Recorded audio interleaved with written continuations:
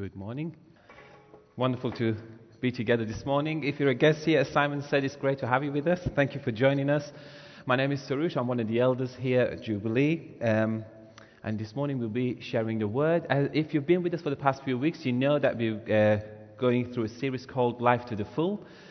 And we're going to continue that. And this morning is going to be on temptation. Temptation. Wow, what a word. Just like everything else, really, the Bible says something about a particular word, and the culture tells us something else.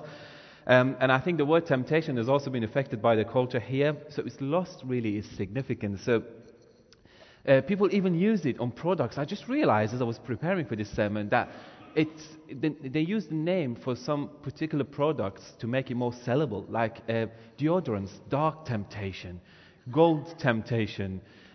Bill, if you're wondering what that is, it's, Old Spice, but the up-to-date version for this generation. Yeah. Yeah. So, yeah. It's actually a name for some particular products to make them sellable so people can go for them. Sometimes when you think about temptation, people have different pictures in mind. So let's think about a freshly baked scone. It's cut into half with a great layer of strawberry jam on, and then a bit of cream, and then it's just amazing with a cup of tea. People would usually say that's tempting, isn't it? And then you just see a picture of some minced lamb mixed with herbs and spices, and then they just rolled onto a barbecue, and you can see as the fat is dripping, it's on the charcoal. It's just the music to your ears, isn't it? So tempting, eh? It's really tempting. I'm feeling. I shouldn't have said that. I feel like I'll have to bring this sermon to an end right now so I can get home and eat. But so temptation, the word is used for quite a lot of things in our lives. But whilst we may joke about it, the Bible takes it really seriously, and it's evident from the first pages of the Bible, from the very beginning of the Bible. The word is there. Jesus taught his disciples, in fact, to pray, lead us not into temptation, but deliver us from evil. So it must be something really, really important. And just to get things really right at the beginning, is that temptation is not sin. We know this because Eve was tempted before the fall, and Jesus was also tempted, as we read in Hebrews, but yet without sin. Temptation is desire. A desire that's not in line with God's will, is not in line with what God has for us, which if given into, it can lead into sin, which leads to death. We can see many people overcoming temptation in the Bible, whilst also many give into it. So we can see right from the beginning, some people really defeated by temptation. I've already said one of them, Eve. She saw the fruit, it was pleasing to the eye, it was good, it looked really nice, and then she gave into it. Then we see King David and Bathsheba. King David, a great man of God, a great guy. I mean, you look at his life and how he dealt with Saul, and if you've read the whole story, you know his integrity really with Saul. But then, yet again, he gave into temptation. He saw this lady who was taking a bath. Instead of turning away, thinking, she's not mine, he gave into it. He went one step further. He committed adultery. And even worse, to make it right, he sent her husband to the war, one of his great servants, faithful guy, so that he could be killed. And that didn't make things right. So he gave into temptation for sexual immorality. Samson, he was deceived by Delilah. If you've read the story, you know that even led to Samson's death as well. And Achan in Joshua, he was deceived because of wealth. He was deceived because there was gold and silver and other things that God had forbidden. But he took him away with him. He thought, I'm going to hide them under the ground somewhere and I'll come back for it. It'll still be there. But not knowing that God sees everything. So he gave in to the things that were forbidden. But we also see people who actually overcome temptation. That they're tempted, but they're victorious over it. Elisha, he refused payment when Naaman came to him and said, he was really reluctant. He came and said, I've got leprosy. I want you to heal me. He was healed, came back and offered lots and lots of money. Elisha said, no, I'm not going to take money for what God has done. It's not right. He had integrity. Joseph refused to commit adultery with his master's wife. He had real integrity. That actually led to him going into prison. But yet, he didn't give in to it. Shadrach, Meshach, and Abednego refused to give in to temptation. The temptation of saving their own lives. All it would have taken was to bow down before a big statue to say, yes, you are God and we believe you. They didn't. Even if that meant they would be killed. They didn't give in to it. These are not fictional characters. These are real people, real times. These are real events. But just like with everything else, we always say Jesus is the greatest example, don't we? So how did Jesus deal with it? What did he do? C.S. Lewis, a great Christian author, says, because Christ was the only man who never yielded to temptation, he's also the only man who knows to the full what temptation means. The only complete realist. Let's see how our Lord Jesus Christ dealt with temptation. If you've got a Bible, please turn to the Gospel of Luke, chapter 4, verses 1 to 13. So this is the Gospel of Luke, chapter 4. If you haven't got a Bible, the words will be projected on the screen. And Jesus, full of the Holy Spirit, returned from the Jordan and was led by the Spirit in the wilderness for 40 days, being tempted by the devil. And he ate nothing during those days. And when they were over, he was hungry. The devil said to him, if you are the Son of God, command this stone to become bread. And Jesus answered him, it is written, man shall not live by bread alone. And the devil took him up and showed him all the kingdoms of the world in a moment of time, and said to him, to you I will give all this authority and their glory, for it has been delivered to me, and I give it to whom I will. If you then will worship me, it will all be yours. And Jesus answered him, it is written, you shall worship the Lord your God, and him only shall you serve. And he took him to Jerusalem and set him on the pinnacle of the temple and said to him, if you are the Son of God, throw yourself down from here, for it is written, he will command his angels concerning you to guard you, and on their hands they will bear you up, lest you strike your foot against a stone. Let's pray. Lord Jesus, we thank you for you are the greatest example for us to follow in every single thing in life. Lord Father, we thank you for your word. We thank you that it's live. We thank you that it has been given to us so we can meditate on it, Lord. We pray that as we go through your word, that you help us understand it. Holy Spirit, we pray that you lead us in understanding the word, that you unpack it for us. We give you all the honor and glory because to you it only belongs, as we've just read in your word. So we worship you, we give you honor and praise. Be with us this morning and lead us. In Jesus' name we pray. Amen. Here, Jesus is beginning his public ministry. I'm just going to grab this. Don't worry, there's no tea or anything in it. Well, there's no health and safety issues there. I've got some of the stuff in there, though. Jesus has started his public ministry. If you read the previous chapters, you can see that there's a little bit about Jesus' life, how he was born, he just grew up, just a tiny bit about what he did when he was young, and then his genealogy of his how he came to being, his fathers, and everything else. And then suddenly he's taken to this place, to this wilderness, desert. Now, to some of you, it may sound really good, because sometimes I'm confused and I'm wondering. We sing songs and we say, in the sun and in the rain, and I'm thinking, to me, I come from that sort of area, and I know rain is good and blessing, and I know that the sun is not a real blessing. Whereas my brothers and sisters here are singing, in the sun, yeah, and in the rain, you are good. So, well, we're pretty much on the same page, but sometimes we have different understandings. So Jesus is in the desert. It's probably sunny all day, and it's warm. Now, to him, it didn't sound good, because that's how it usually is almost all year. Now, to you, it may sound good, but he's not on holiday. He's not on a holiday resort. He's not on a beach. He hasn't got like a really nice cold drink in his hand, taking sunbathing. People usually run away from the sun. in that sort of area. So he's in the wilderness. He's just started his public ministry. What happens? He's taken and he's tempted. And he's going to prepare himself. He's been fasting for 40 days. Yeah, you heard me right, 40. 40 days. Now, to how many of you, 4 hours of fasting is a real stretch? Now, if you know me, you know that it's not a problem for me at all, but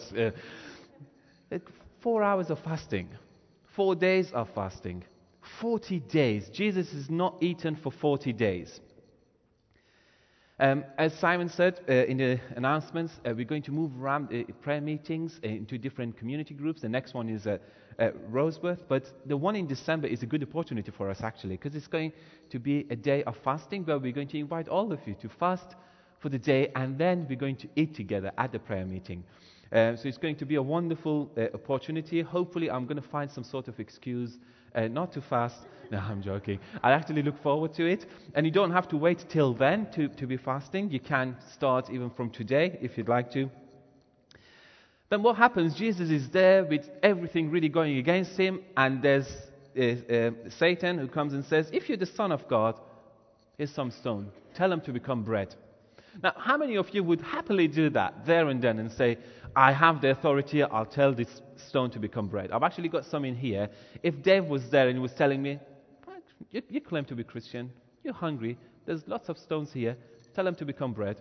I would say, yep, I want this one to become Yorkshire pudding, this one roast chicken, and this one some nice gravy. I'll actually keep one in case Dave comes and wants some of it. I can just throw it at him so I can have it all to myself. So Jesus would have been able to do that. And he's hungry. It just makes sense, doesn't it? He hasn't eaten for 40 days. His ministry has just begun. He needs some strength. He needs some carbohydrates and protein and other things. But what does he say? He quotes the scripture. Now, how many of you in that situation would be able to quote John 3:16, never mind Deuteronomy, when you're tempted?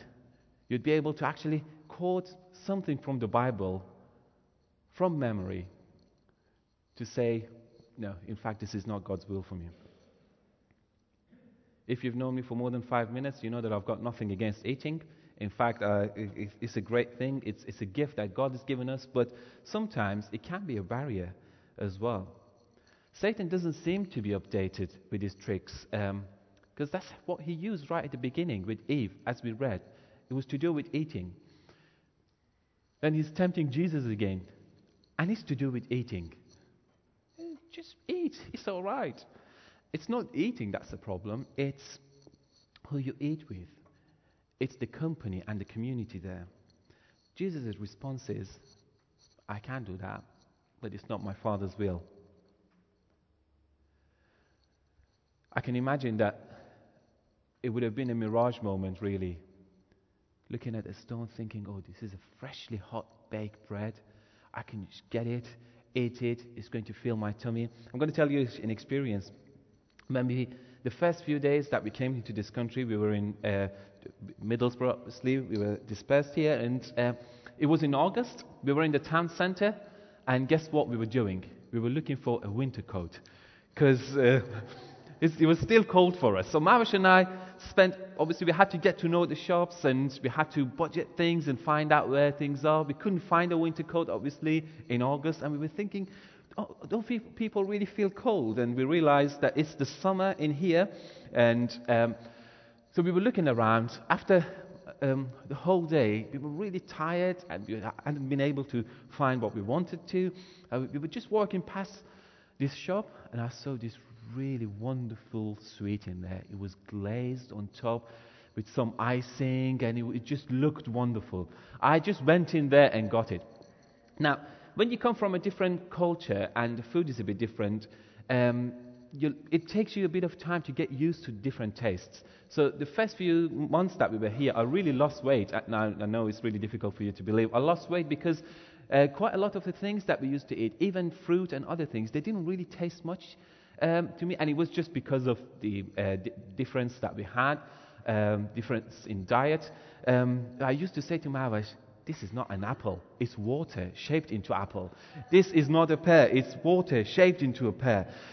So I lost quite a lot of weight, but I saw that sweet and I thought, this looks amazing, this must be it. So I went in, we both got one, came out, the first bite into it, and I was just like thinking, where's the first bin? I need to get rid of this.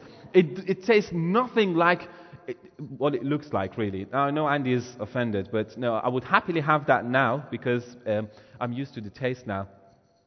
But to Jesus, it could have been the same. And the temptations are usually the same. So you're tempted, you're given hope of something, you're tempted into doing something with the hopeful result, and then you go into it and you realize it's not that. And the hope is short term.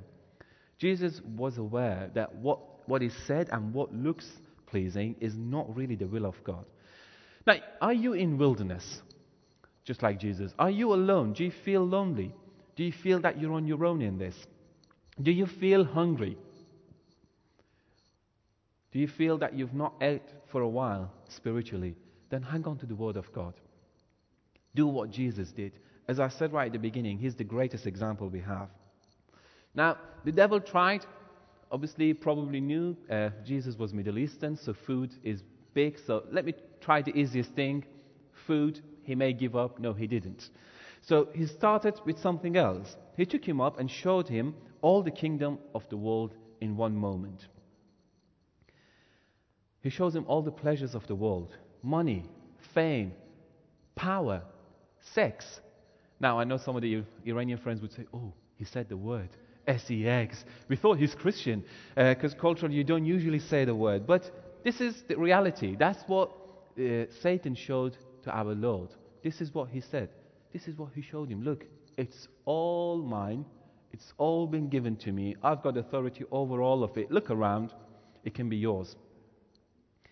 It can be yours if you say that I'm God. It can be yours if you just bow down and worship me. It'll only take 2 seconds. It can all be yours. I can give you all of this. Now, Satan knew really well that it all belongs to Jesus anyway. But what he was offering was, he was taking the suffering and pain away from it. Because he knew that this kingdom that he can give to Jesus, there's no suffering and pain in it, and therefore looks pleasing to Jesus. Because Jesus knew full well that there is pain in the offering, that there is suffering waiting for him. For you and I, he knew that full well. So Satan tells him, I can give you all of this. You'll have no pain whatsoever. There's no suffering. All it takes is to bow down before me. Have you ever felt that there's a better way to get to something that God's already promised you, but there's a better way? Because sometimes God doesn't really know what he's talking about, because it takes long with him, doesn't it, sometimes? Or there's quite a lot of other things involved. Have you ever felt that? Have you ever felt there's a shortcut? This can be individually in our lives, in our family life, but also at church as well. Sometimes there's quite a lot of other things out there for a church like us that are not necessarily ungodly, but it's not what God has for us. And it can be very tempting to say, yeah, let's get to it, because it's so tempting, we can get to it. It doesn't require much effort, and we will get there anyway. But if God's not in it, we don't want it.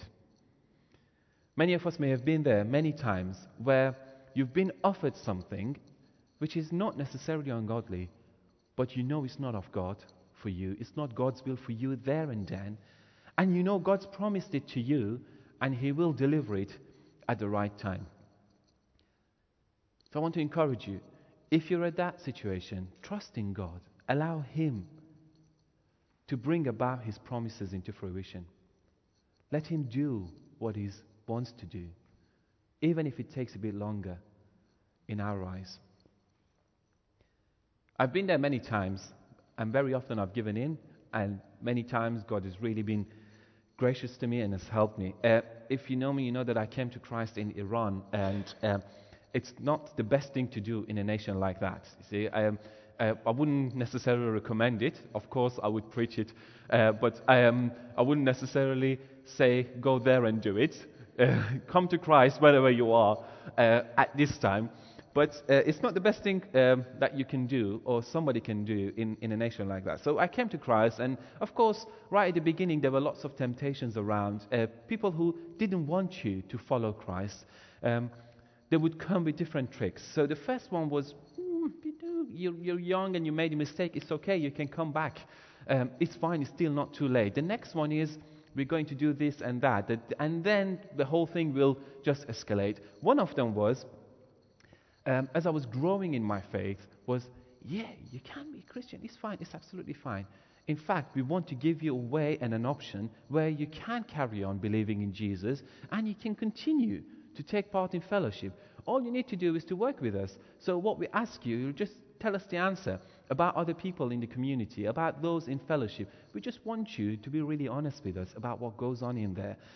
And I thought to myself, I'm being asked to report on my brothers and sisters, but at the same time, that means I'm free. I don't have to go through any challenges with people around me. I can just go and take part in fellowship. It's a wonderful thing. Hasn't God said that do not neglect fellowship? I'm not neglecting it. In fact, this is an opportunity for me to take part in fellowship easily. But then I knew it's not of God.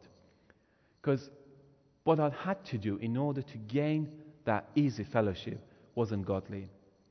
And it was just the first thing that came to my mind as I was preparing. Now, for many of us, there may be quite a lot of things. Some may sound really simple. Some may be very complicated. But you know, it is written, you shall worship your God, and Him only you shall serve. So, if fellowship is serving God, if taking part in fellowship is worshipping Him, and let that be the only thing. Beloved, when things that are offered look great, and sometimes they're too good to be true, I'm not saying that they always are. Go back to the Bible, open the Word of God, and see what the Lord says about it. Is it in line with God's will for you? Is it in line with what God has for you? Are you required to manipulate things at all, even for one bit? Be like Jesus. If you're offered something that is not of God and not His will, do not meditate on it. As I said right at the beginning, King David did. He turned back and looked again. He started thinking about it. How can I reach her? How can she be mine? Do not meditate on it, but instead go back to the Word of God. Jesus could have negotiated in here. He could have said, all right, let's talk about it then. Yeah, I'll only do that if you give me a few more planets, just a few more tons of gold. I'll have 200 wives as well, just like some of the kings had. And if you can give me them, you got a deal. He didn't.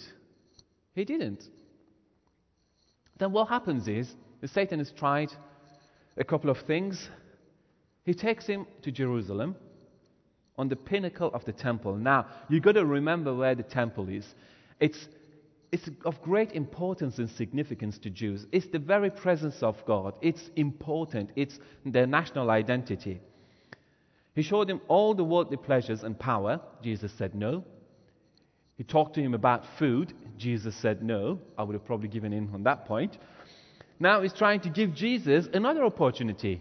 Now, this may seem silly, but he's giving him an opportunity to look religious.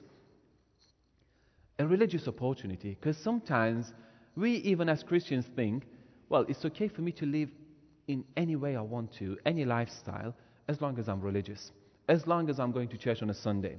So what Satan is telling Jesus is, look, you're standing up here, religious is prestige, you've got status, you've got honor, you're a celebrity, and you're not required to suffer at all.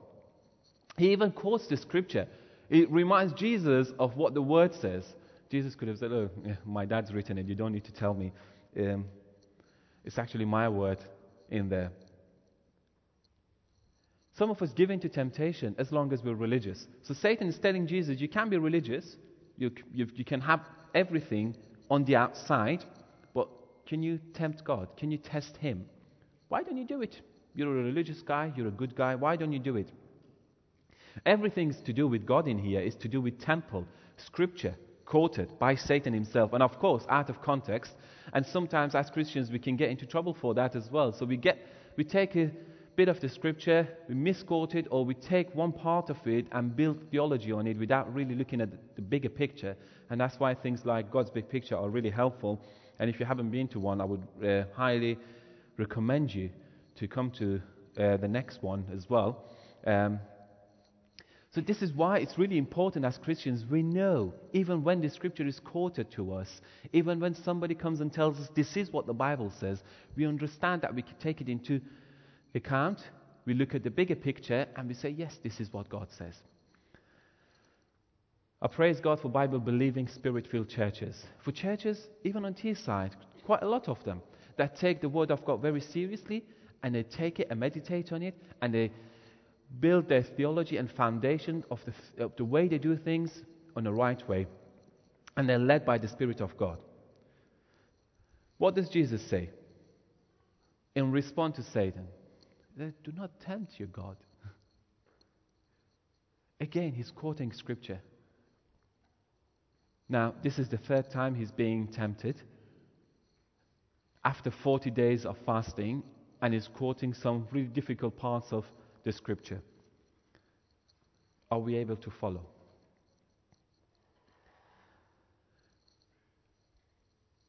Are some of us hiding behind religion, thinking I can live the lifestyle that I choose, even though I know it's not of God, but I can hide behind this religious God and I'll be okay? You know, Jesus dealt with a lot of religious people in his time. Particularly read the Gospel of Matthew right at the beginning of it, the way that he talks to Pharisees. Sometimes you would think, is this the same loving, gracious guy? He is being loving and gracious, but he's just being honest there as well.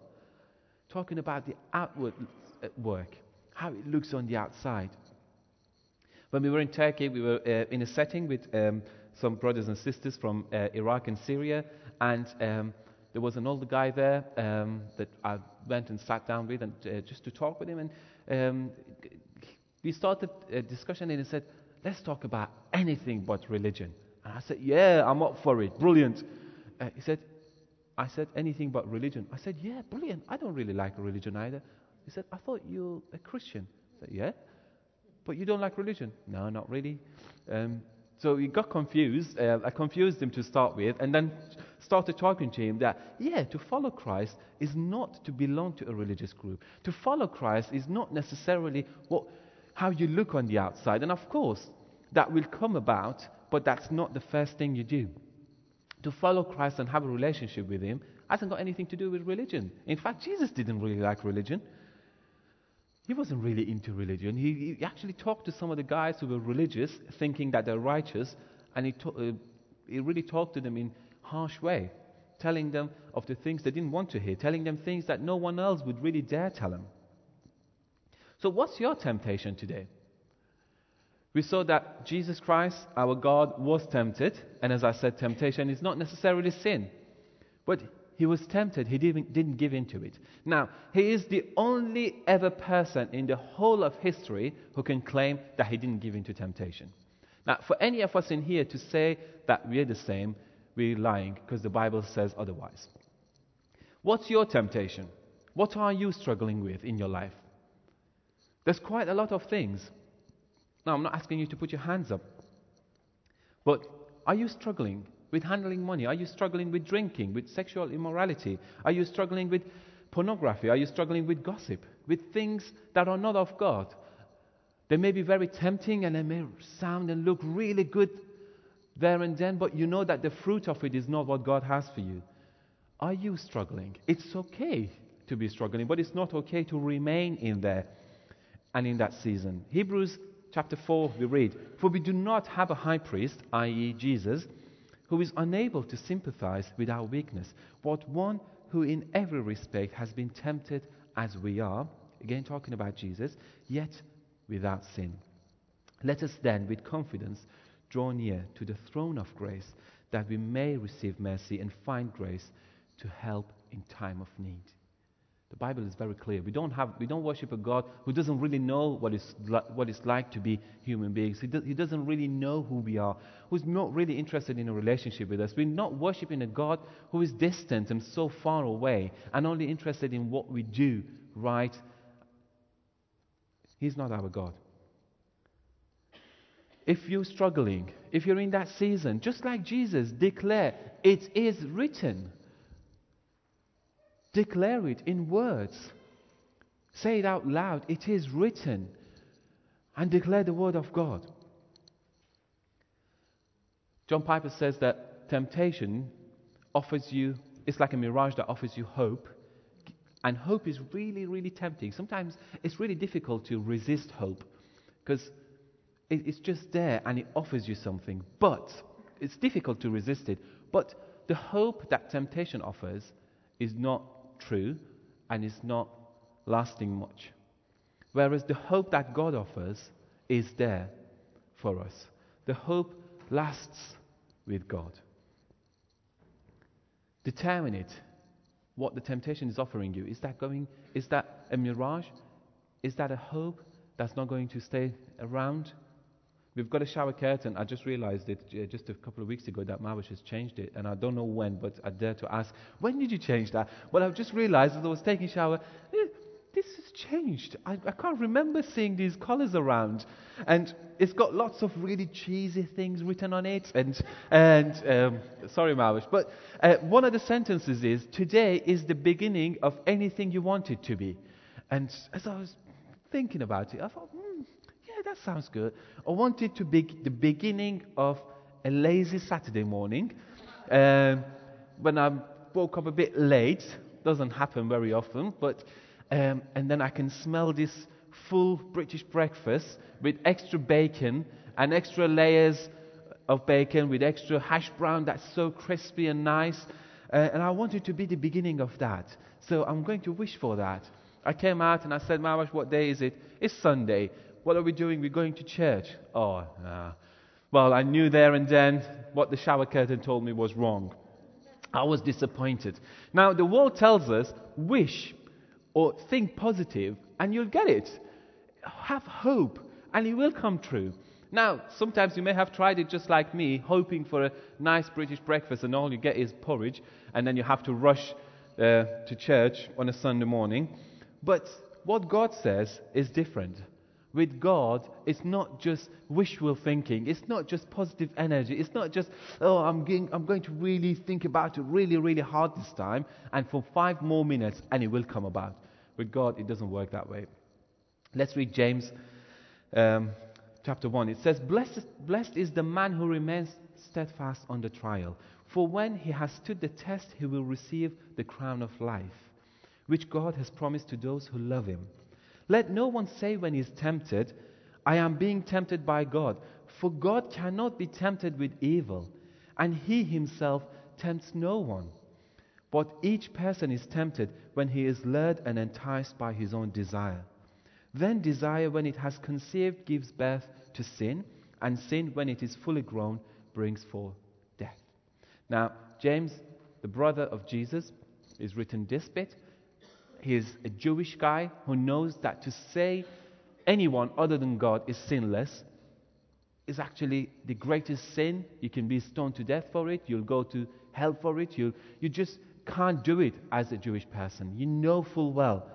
And he's the guy who grew up with Jesus, so he knows the ins and outs of the life of Jesus. So if you want to know anything negative about Jesus, this is the guy you go to. Just like the rest of us. As Paul said this morning in his contribution, he said that some of you may think I'm a good man, but if you really want to know, go and ask Liz. The same with me. If you really want to know, go and ask Mavash, but please don't, because your opinion will change. Just like the rest of us. If people really want to know who we are, they've got to go and ask our parents. They've got to go and ask our husband or wife, or brothers and sisters. They're really sometimes brutal, aren't they? They really tell the truth and the whole truth and add to it a bit as well. So James here is telling us that Jesus, his bigger brother, that sometimes he didn't really like because he got everything right, is without sin, which means he is God, and he is saying that temptation doesn't come from God. And if you're tempted, it's because of your own desires. And if you give in to it, it will lead to sin. And if you carry on, it will lead to death. And he's using an analogy of pregnancy. Now, pregnancy is great, and I think childbirth is wonderful and it's amazing. But what he's using here is saying it's just like childbirth, but it's giving birth to something that's not of God. It's not of God. So, how many of you are in wilderness? Going back again to the point. How many of you are feeling, I'm hungry and there's some bread in here and I know it's not of God. I really want to go and grab it and eat it, but I know it's not from God. How many of you feel you're tired and hungry? How many of you feel you're lonely? You're alone? Hang on to the Word of God. Just like Jesus, declare the Word of God. God has given us His Spirit, so that through His Spirit, by His Spirit, we are empowered that we can overcome these temptations. God's given us this Spirit in which we read in Isaiah, and all your Bibles should really fall out open to that particular chapter. The Spirit of the Sovereign Lord is upon me, because He's anointed me to preach good news to the poor, to bind the brokenhearted. That's what the Spirit of God does in us. In times of trial and temptations, don't accuse God of tempting you. Of course, God will use that for His glory and for your good. But it's not God who is tempting us. And hang on to Him. Be led by the Spirit of God. And know the Word. Even if you have to memorize it. I'm not being legalistic about it, but memorize it. Know that it will come handy. Jesus didn't have the scrolls on Him in the wilderness to go, chapter 1. In fact, they didn't have chapters and verses and other things around at the time. So it's the Spirit of God that will come to help. And ask yourself, am I really a new creation? Because if we carry on living as we were, then what has really changed? What's the witness to the world? Because God says when you become a Christian, you're a new creation. He's given you a new heart. A new heart has other things and other desires compared to our old self. Remember when you were a new Christian, when you just come to Christ, the sort of joy that you had, you were so annoying because you wanted to go and tell everyone and anyone about Jesus. Do you remember that? Some of us may be new Christians here. Please carry on with that attitude. Don't worry. Don't look at the rest of us who just probably they've given up. Carry on. Be annoying. Go and tell others about Jesus. But do you remember that? You are a new creation. You still are a new creation, but you just need to be filled with His Spirit again and again and again. And when temptations come, and even if you've given in sometimes, you need to know that God's grace is there. So carry on. One of the things that we always pray for Baz Muhammad is, because when he became a Christian, some of you know that he's even changed on the outlook, the way he looks, the way that he talks, his smile. He's really changed. He was a timid guy. After he came to Christ, he goes to his friend's house and wakes them up early morning. He's really annoying, I know that. But to wake them up, to bring them to church so that they can hear the Word of God. One of the things I personally really pray for him is that he continues to do that. That the flame in there is growing and growing every day. And that's what I pray for the rest of us. Now some of you may think, well, I was really in a tempting season, but I've given in. I don't really know what to do. You know, repentance is the way forward. This is where you can just come to your knees before God. I'm not preaching cheap grace. I'm not saying go and carry on doing it and come back. Hallelujah, I did it again, so there's more grace. No, I'm not preaching that, and I'm not saying that. But I know that grace of God is sufficient. The grace that He has for you and I is sufficient. Come before Him with repentance and bring it before Him and ask Him to take it away from you and ask Him to help you in times of need and ask Him to pour out His Spirit on you. Now, I think it'd be a really good opportunity for us to pray. Can I ask the ministry team maybe to go to the sides now as we... and also if I could ask the band to come up, please. Now, even the ministry team may want to be prayed for. So, if you'd like to be prayed for and you're in the ministry team, can I just ask you to indicate that? Just let somebody know, that the person who's next to you know, that you'd like to be prayed for either before or after we start prayer. For the rest of us, If you feel you're in the wilderness, you're in the desert, if you feel you're lonely, if you feel that times are difficult, it's been like this for ages, it hasn't changed really. If you feel, I really want this and it's within reach, but I know it's not God's will, I really want to be discerning, allow us to pray for you. Let us pray for you. It's nothing that we can do, but it's the words that we speak and the person that we ask that makes all the changes. If you'd like to be prayed for, can I ask you to go to one of these guys and ask to be prayed for? If you're given into temptation, if you really feel, no, I let Jesus down, don't worry. Come before Him. He has grace for you, but we also want to be there for you to help you so that next time you feel the presence of the devil around you, tempting you, you know that you're not on your own. You know that the Spirit of God is working within you, but also you have a community, a family who can come and give you a helping hand, who can encourage you with the Scripture, who can pray for you so that you can overcome the temptations. Let us stand. As we go into worship with songs, if you'd like to be prayed for.